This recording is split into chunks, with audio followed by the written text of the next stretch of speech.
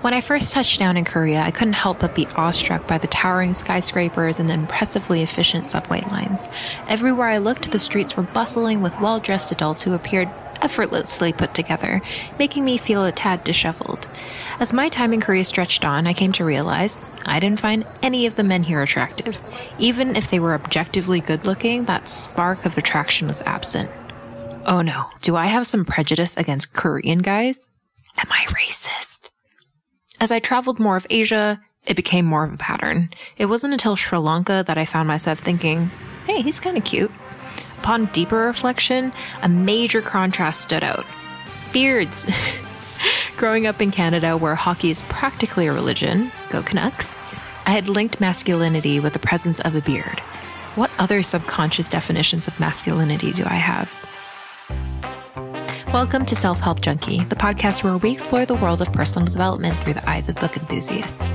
I'm your host, Erica Ng, communication coach and your resident bookworm. This season will be focused on developing our romantic skills, but before we dive into the conversation with our guest, let's get a 1-minute summary of the book. The Way of the Superior Man by David Deida presents a collection of insights on navigating masculinity, relationships, and the interplay between masculine and feminine energies. Deida's foundation is the concept of two core essences, masculine and feminine. While individuals often embody a mix of these energies, there's often a stronger association with one, typically aligning cis women with femininity and cis men with masculinity. The book outlines essences as masculinity involving logic, independence, and leadership, while femininity is centered around caregiving, adaptability, and being emotional. Sound familiar? If we made a Venn diagram of essences and traditional gender roles, you'd get a circle. Deida offers guidance for embracing masculinity and effectively interacting with femininity, seeking to strike a balance between passivity and toxic masculinity. The book chapters are short, featuring hypothetical scenarios that usually end in kisses and tickles. While these snapshots lack depth, Deida's confidence makes them appealing. And with that, let's dive in. Today we have a very special guest on. His name is Z. He is the host of the podcast Overrated and is a self-improvement enthusiast. He's also here today to give us a sneak peek into the male perspective. Welcome to the show. Thank you, Erica. Thanks for having me. I'm super excited. The book that you chose today was The Way of the Superior Man. One thing that I've always been confused with, because I live in Bali, people talk about the male and female essences all the time. Could you explain more how those two things are defined? Yeah, definitely. So I think it's productive at first to define the concepts of masculine and feminine away from the Western idea. So I think in Western society, we think of masculine as what? The hyper-masculine. He's got the beard. He's got the big muscles, the tank top. He's just the very quintessential idea of what a quote unquote man should be. And then you have the female who is kind of the dainty little cheerleader type, super girly, just like very delicate. So those are kind of Western concepts of like the man and the woman. And I think this book, The Way of the Superior Man, tries to get away from that and think of the masculine more as an energy source and the feminine as more of an energy source. So specifically, I would say the masculine is embodied by an energy of moving towards purpose. It's kind of static, it's grounded, it's blunt, it's straightforward. Mm-hmm. And the masculine ultimately moves towards freedom. Mm-hmm. So then you have the feminine. So the feminine is very vibrant, it's dynamic, it can be chaotic, it can be kind of neurotic, and it always moves in the direction of love. Love is always the answer for the feminine.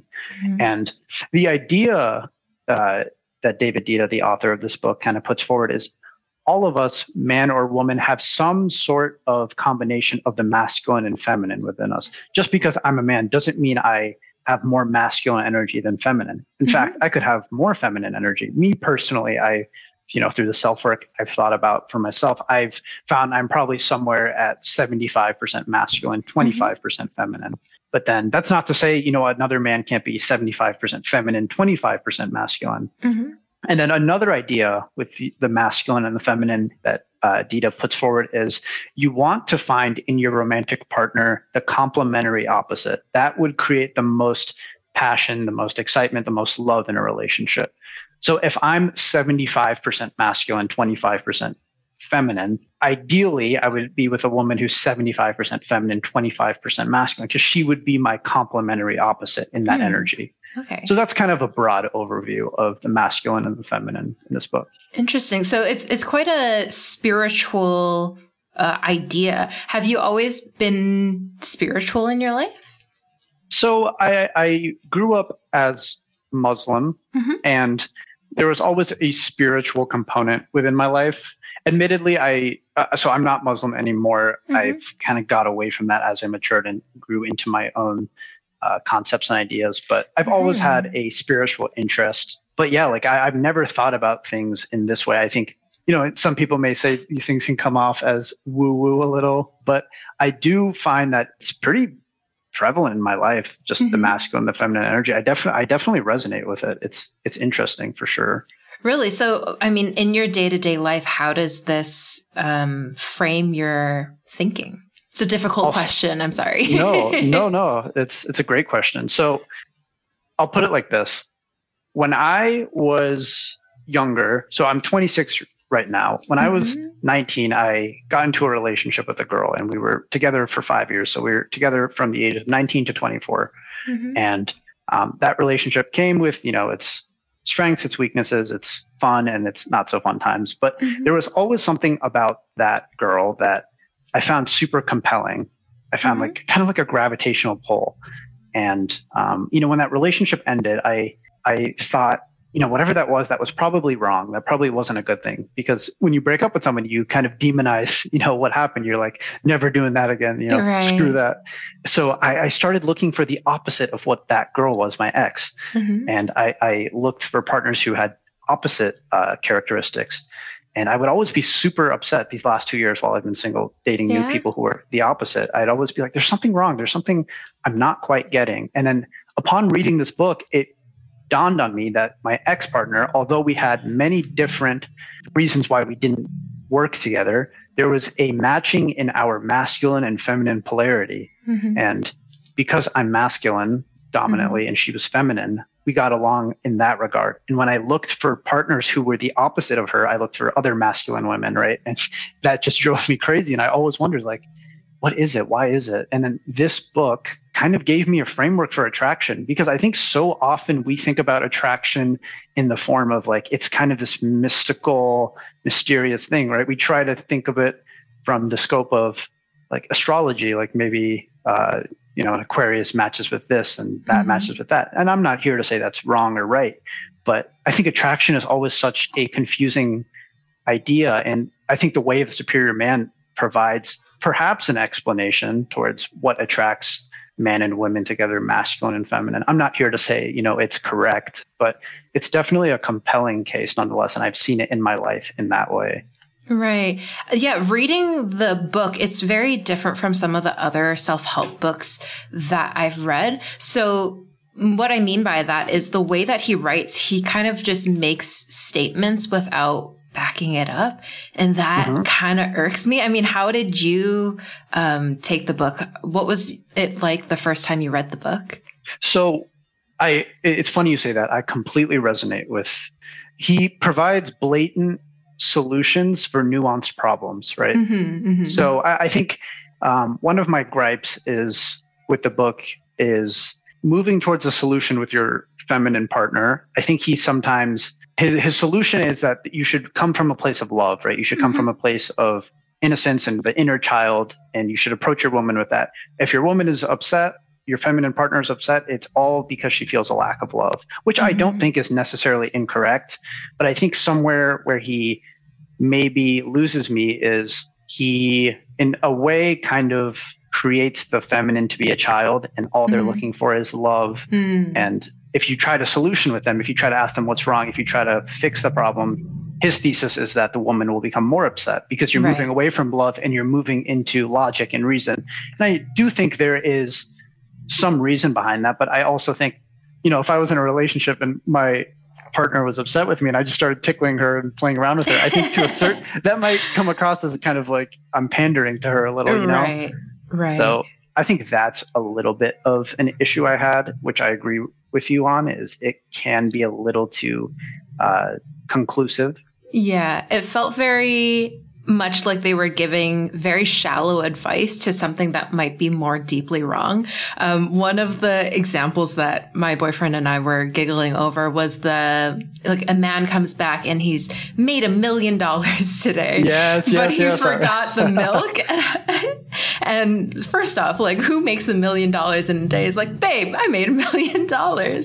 And then she's still pissed off that he didn't bring the milk home because she asked him 3 times and like left a sticky note. It's like, that's because you're not showing up to your partner in the way that she wants you to. I don't know what fantasy world you're living in where tickling her and kissing her and being like, don't worry, I'll get milk is going to fix anything. It feels like a sitcom. Erica, I'm so happy you brought up that specific example, because that was I had the most issue with that specific situation because, his wife wanted him to bring home milk, and his solution was, I'm going to pick her up and tickle her and spin her around the room. And it's like, I understand where you're coming from. Like, that is a loving perspective. But if I was the woman, I'm a man, so maybe that's the difference. But I would be like, all right, well, where the fuck is the milk? like that's great, but like you didn't tend to my emotion or the problem. So I definitely see what you mean by that. Right. Yeah, that's interesting. And it was also interesting, the chapter about living as if your father was gone. I think that it seems like he doesn't have a great relationship with his father, because it was like, now you're free. You don't have all these expectations on you. Whereas when my boyfriend read the chapter, he thought the complete opposite thing would happen. So he thought that the advice would be like, live independently. Don't feel like you can fall back on people. Live as if your dad was gone and you need to build your own independence. Which was very opposite. So your boyfriend had the opposite interpretation of the father chapter than okay. Yeah, I think because for him, he has such a great relationship with his father that he doesn't, like, even though his dad does have expectations for him, they treat each other like adults. So he can still go on with his life and not live by those expectations and not guide his life by those expectations. Yeah. Yeah. So I think you hit the nail on the head that I think Dita, what he's expressing there might be not a great relationship with his father, which, may or may not be the majority of people reading the book. Yeah. Who's to say? But, if we're looking at it from the scope of someone who doesn't have a great relationship with his father, I do actually agree with that advice, because I think the expectation of your parents can be quite crippling if, you don't have a great relationship with them. Like, I can say for myself, like, not to say I don't have a great relationship with my parents, but I think just traditionally coming from an Indian background and a more Asian culture, but while living in the West, I think my expectation the expectation my parents had of me definitely, I wouldn't say crippled me, but slowed me down a bit, and kind of separating myself from that a little and becoming my own authentic person does help. So I see both sides of his point there for sure. Yeah. Going a little bit into your family. So you say that you come from a more traditional family and maybe it slowed you down. Do you feel like it affected your relationships? Absolutely. I mean, 100%. So really quick background is I come from immigrant parents. They're from India, and we moved to the United States when I was 2 years old. And my parents are Muslim. So I came from both an Indian background and a Muslim background. And in that background, there is a kind of a taboo nature around sex and relationships. So what I mean by that is, all my quote unquote white friends, American friends, they all had the birds and the bees conversation, right? Like, this is what happens when a man and woman love each other, use a condom, all these things. And I didn't have any of that. And the concept of a girlfriend or having sex was like scorned. Like, if that even came on the TV, the channel would be flipped. You know what I mean? Like, that kind of resonated with me at that age. I think because it was such a taboo topic, I became super fixated and interested in it, which, my parents probably were hoping the opposite would happen. But to answer your question, I think my culture, my tradition probably created me to be more fixated on the things that they actually didn't want me to be that interested in, for sure. Right. I think that's pretty similar to my own experience growing up Chinese Canadian. Yeah, I also didn't get the birds and the bees talk, which is why I was laughing so loudly there.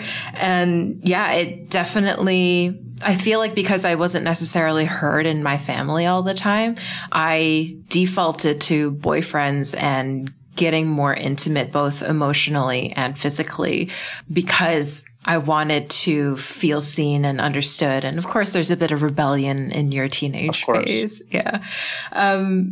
Yeah, I mean, with that, you got into a relationship when you were 19 and you were in it for 5 years. I mean, I don't know that most teenager relationships would have lasted that long.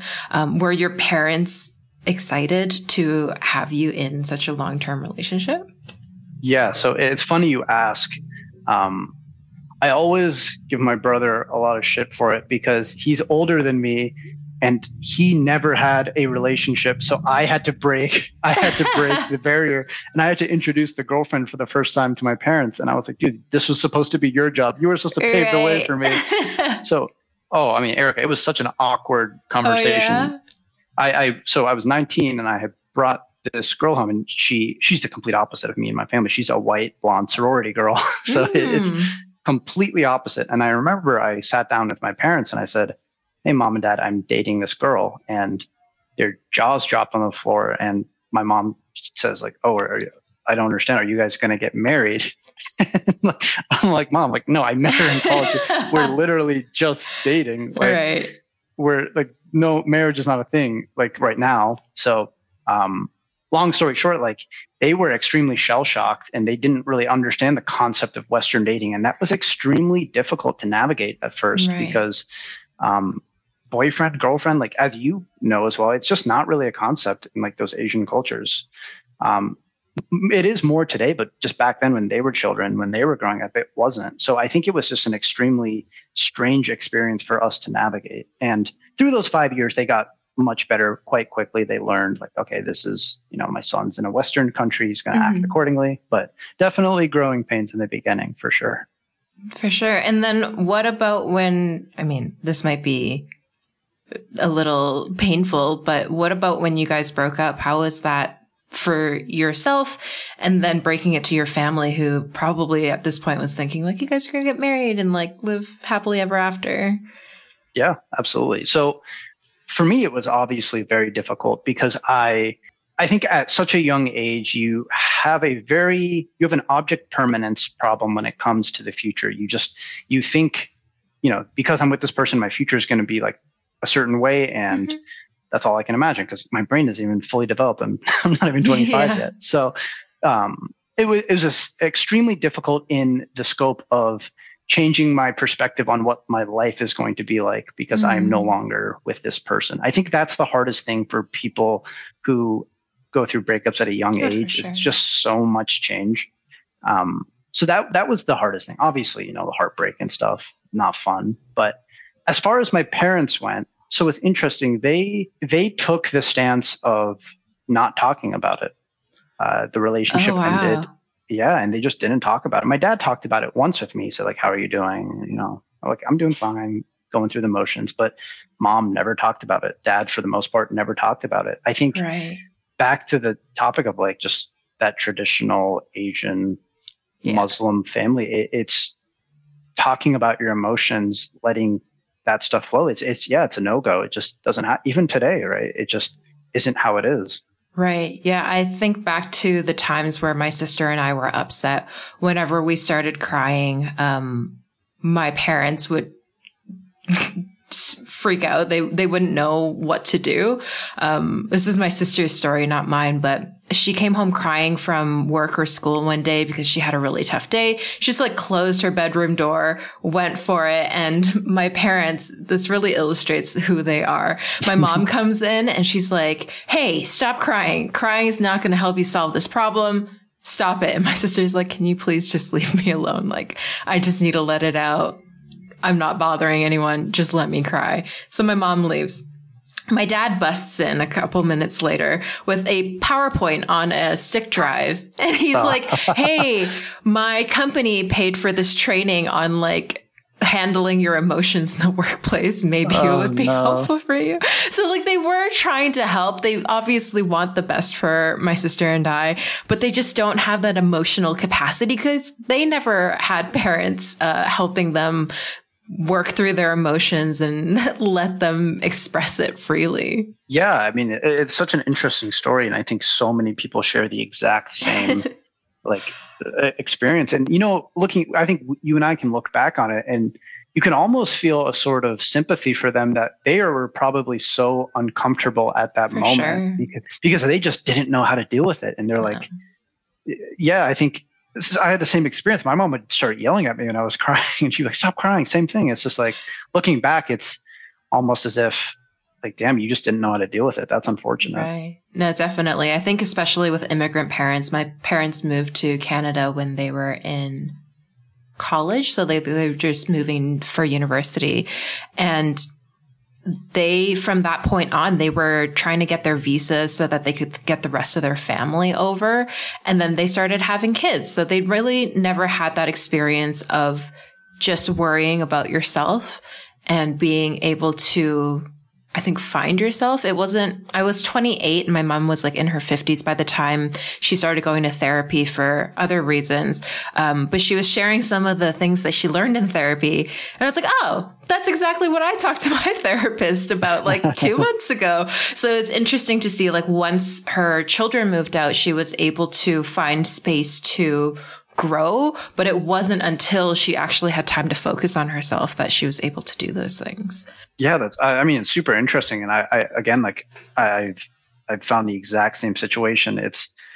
You see how much growth your parents have once you're moved out. And it's almost like, damn it, like, couldn't you have grown when I was still under the roof? But yeah, it is beautiful to see. I agree. Right. And then for yourself, I remember you saying in your email that after the breakup, you had time to learn more about yourself and got into self-help a little bit. Can you tell me a little bit about that part of your journey? There's a common saying, I kind of alluded to it earlier, is that your brain isn't fully developed until you're 25. And like, God damn it, if I feel that, because like I was on autopilot from 19 to 24. I was a great partner. I was loving. I didn't do anything bad. It fizzled the way it was. But I think a big crux of the issue was I was so not self-aware, right? I just didn't know how to emotionally connect with myself, and I think that's an artifact of both my upbringing and also the way men are brought up in society today, especially in Western culture. There's very big lack of emotional maturity within men, and it's not necessarily their fault. It's just the way we're raised. When I went through the breakup, I realized that I didn't know anything about myself. I didn't know what my personality was. I didn't know what my authentic being was. I was being inauthentic my whole life. I didn't know what like my attachment style was. I didn't know what makes me angry. I didn't know anything about therapy. I felt so in the dark about things that I can't even fathom the fact that I wouldn't know them today. Like I feel like they're such integral parts of who I am. And to answer your question, I just went on such a big self-improvement journey in learning all these things about myself, all these concepts, entering therapy, listening to certain podcasts, reading books. Like I said, learning about attachment. These are just such pivotal and like prevalent ideas today. So it was a heavily mental and emotional self-improvement journey. Exactly. Yep. Right. And you mentioned earlier about how men in society aren't conditioned to express their emotions or to even know how they feel themselves. Like how do you see that playing out, and what does that look like when they enter society as adults? An important thing to cite is Match.com, the dating app service. They did a study in 2021 and they looked at the number one thing women are looking for in romantic partners today for men, heterosexual women. Ooh. So yeah. Is it height? I mean, that's probably the true answer. So it's self-awareness and emotional maturity, funny enough. So I would say that is a very, if we're keeping it in the scope of the book, that's a very feminine trait. That's a trait that women are kind of born with and fostered throughout growing up, women are always talking to each other when they're little girls. They're talking to their moms. They're talking about their feelings. Mm-hmm. It's a very healthy thing. It's a very good thing. But I think men typically are not. And from my background specifically, I grew up in a very hyper masculine background. I grew up with one other brother, a dad, and then a mom who wasn't like extremely feminine on the outside. And, you know, all my friends were guys. We all played football. We wrestled. And it just never quite felt like there was any space for emotions, mental health, or self-awareness. So that it was also a time period where those things were actually frowned upon. So, you know, if you were feeling tired in football, your coach would say, if you're going to puke, you're going to eat your puke. And it's like, what is that? Geez. Yeah, it's just like, right. It's just like, it's so counterproductive towards, even if their goal is to be the best football player, it just doesn't make sense. But to answer your question, that was all I was around my life was masculinity, hyper masculinity, perhaps even toxic masculinity. And I think that's a lot of what we see in men today. Men are just in those circles. And I think it's starting to break off today. I think therapy is starting to become more of a common culture idea, which is definitely a good thing. But I think we're seeing the growing pains in men today because of that. Right. I think, yeah, I have friends here who are joining men's circles and having those male friends where they're proactively trying to start those types of conversations. But then there's also plenty of my friends who also don't do that. And I mean, loneliness is definitely something that affects men more than it affects women. Yeah. I mean, 100%. I have a lot of thoughts about loneliness if you want to go into that. Yeah, let's do that. Again, I think starting with some research is good to establish a framework here. So Pew Research did a study on loneliness in men. So they found that 60% of men aged 18 to 30 are single, while 30% of women aged 18 to 30 are single. So men are single at twice the rate of women. 30% of these men, of men 18 to 30 years old, have not had sex in the last year. And then if you want to take it a step further, the number one way men and women are entering relationships today is through online means. So either dating apps or social media. So here's where it gets very interesting. So dating app users, 80% are male and 20% are female. That's insane. Yep. And then females swipe on 1 in every 10 men and men swipe on 1 in every 2 women. So there's this person, he did the study, he did a hypothetical study. It's just a scenario-based thing. So he took 1,000 dating app participants and he wanted to see between men and women, how many likes are they getting on average? So Eric, I want to play a guessing game with you. Fun. Okay. So on average, the average woman, how many likes do you think she's getting out of a pool of 1,000 people? So 500 women, 500 men. Let's say half, like 250. Correct. Yes. The average man receives 7. What? Oh, yep. You guys need more compliments. 100%. And then let's take it a step further. They did a study based on the attractiveness score of men and women. So kind of a arbitrary scale, but like the 1 through 10 scale. So a 10 being a super attractive man or woman and a 1 being a not so attractive man or woman. So let's take the average. Let's take a 4 out of 10 man and a 4 out of 10 woman. So kind of below average. The 4 out of 10 woman got 78 likes. The 4 out of 10 man got 0.2 likes. So he didn't get any likes out of the entire batch. Right. So all of this to say that the top 10% of the men are getting 90% of the matches. And then the other 90% of men are getting 10% of the matches. It's basically leaving an influx of the mass majority of men today being lonely and isolated because they aren't getting any attention from women. Because the studies say that the number one reason men are lonely today is because of their lack of success with the opposite sex, women in this case. So I think that is the major reason for the mental health crisis of men today and the loneliness epidemic is there's just such a disparity between success in the romantic sphere of the world. I would like to ask, from your point of view, what do you think of male friendships? Because I think women, if they're looking for emotional support, yes, they have their partners, but they may also start looking in their friend circle. I'd say like with me and my girlfriends, we talk at least once a week, and we will talk for like hours on end, even though nothing has happened between now and next week. Sure. And I think that for me, especially when I was single, that's how I fulfilled a lot of my emotional needs. And even if I felt lonely, I could call up a friend at any point.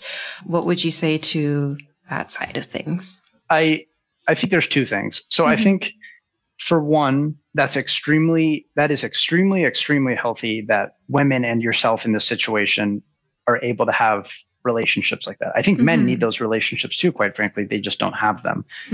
Most men don't have them. So the best way I could describe male friendships is they are very surface level. Yeah. So they are very, let's do this activity. Let's play golf. Let's weightlift together. Right. Let's play football. Let's and share information. Yeah, right. And there's not so much depth emotionally. And I think that is fine for a man if he has a female outlet, whether it be a mom he's super close to, or a girlfriend or a wife, significant other. But male friendships today, they don't fulfill the emotional craving that men have unless you are super, super adamant about it within your friendship group. So, for example, my friend group, I'm very grateful. They're my friends since I've been in third grade, and we talk about super emotional stuff. And, we do it in probably a way that's, quote unquote masculine. We don't get super maybe emotional or heated but like it still fulfills that itch. But I think it's sad to say that most men don't have that relationship within their life. And it's extremely hard to find because I don't even know what it is. I think it almost feels like a biological thing, but I think men feel that they are burdening other men when they talk about their emotions and their feelings. And I can say that because I kind of feel that too. And it almost feels like deep caveman feeling that like I can't even describe, you know what I mean? Like it's just within our psyche. And I think we need to break that. I definitely think that it's not necessarily just a male thing. I think growing up Chinese, my parents never really expressed emotions. It took a lot of work for me to get comfortable with it. I think even within my friendship circles, a lot of my female friends share way more than I would ever, just because I'm not as comfortable with it. And a lot of the times I feel like I can handle it myself. Like I don't need to share with other people because I don't think it's actually going to help. And yeah, I think that in general, women have been like, it's hard to say like every woman because we were children at a lot of these points, but there's been a lot of movement within the female community of furthering ourselves, whether it be trying to break the glass ceiling, becoming more independent. Like, I guess in terms of the masculine, feminine, moving more into the masculine. And it's taken a lot of time and effort. And now we're seeing that women are expecting more because they're like, if I'm bringing money to the table, I will also want someone who is self-aware and is able to express themselves emotionally. So I'm hoping to see in the future, in like the next decade, that men's issues are more focused on. And this idea of loneliness isn't just finding a woman who will talk to you, but also saying like, how can we find this outside of our romantic relationships? I remember a lot of times in high school and then even into my 20s, I had male friends, but every time we talked about emotions or got close in that way, they immediately thought like, oh, I think I have a crush on her. It's like, no, you just don't have anyone to talk to about this stuff and you're enjoying that. So like for me, I started not talking to my male friends because I didn't want to give them the wrong idea. So there needs to be this balance between the sexes. Yeah, it's a really good point. And if I'm being honest, I think I don't want to be too harsh about it, but to a certain degree, I think men need to kind of get better as well. I think they need help to get better. So what I mean by that is, like you alluded to, I think women have kind of bridged the masculine gap in that they are now graduating college at higher rates than men. They are moving towards actually making more than men. So they are being supported in their masculine journey, and they are also taking advantage of their masculine journey. I think women today are extreme go-getters, and it's really cool to see, honestly. I think it's great.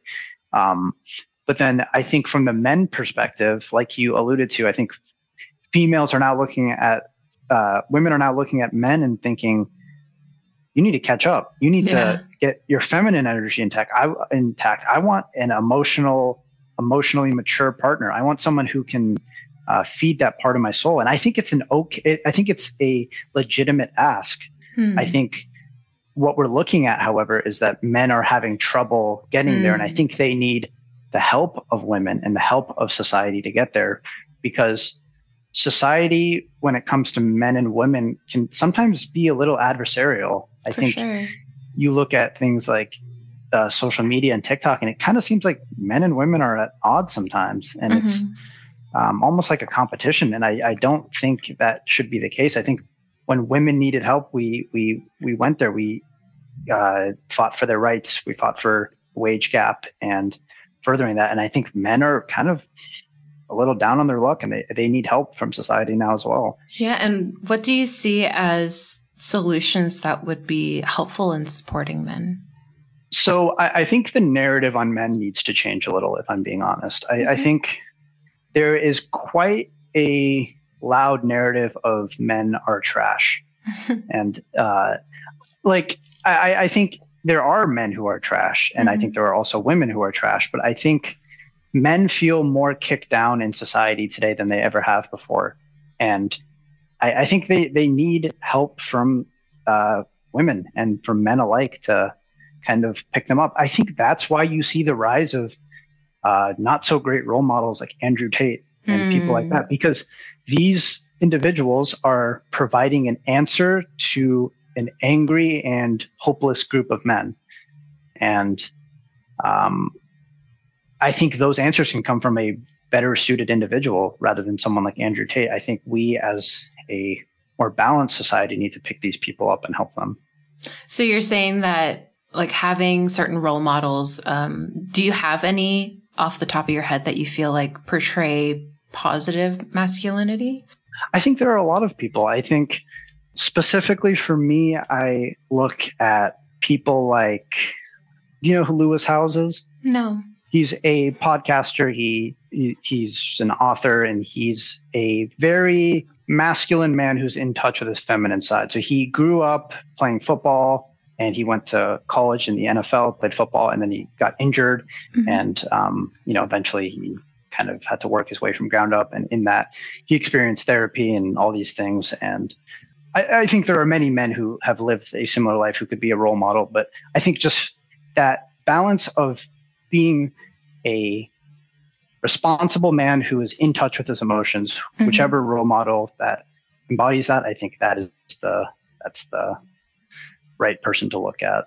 We're coming to the end of the podcast. I want to give you a moment to ask, other than what you've mentioned already, is there anything else that you would point to as a resource so that men or women can get more in touch with themselves?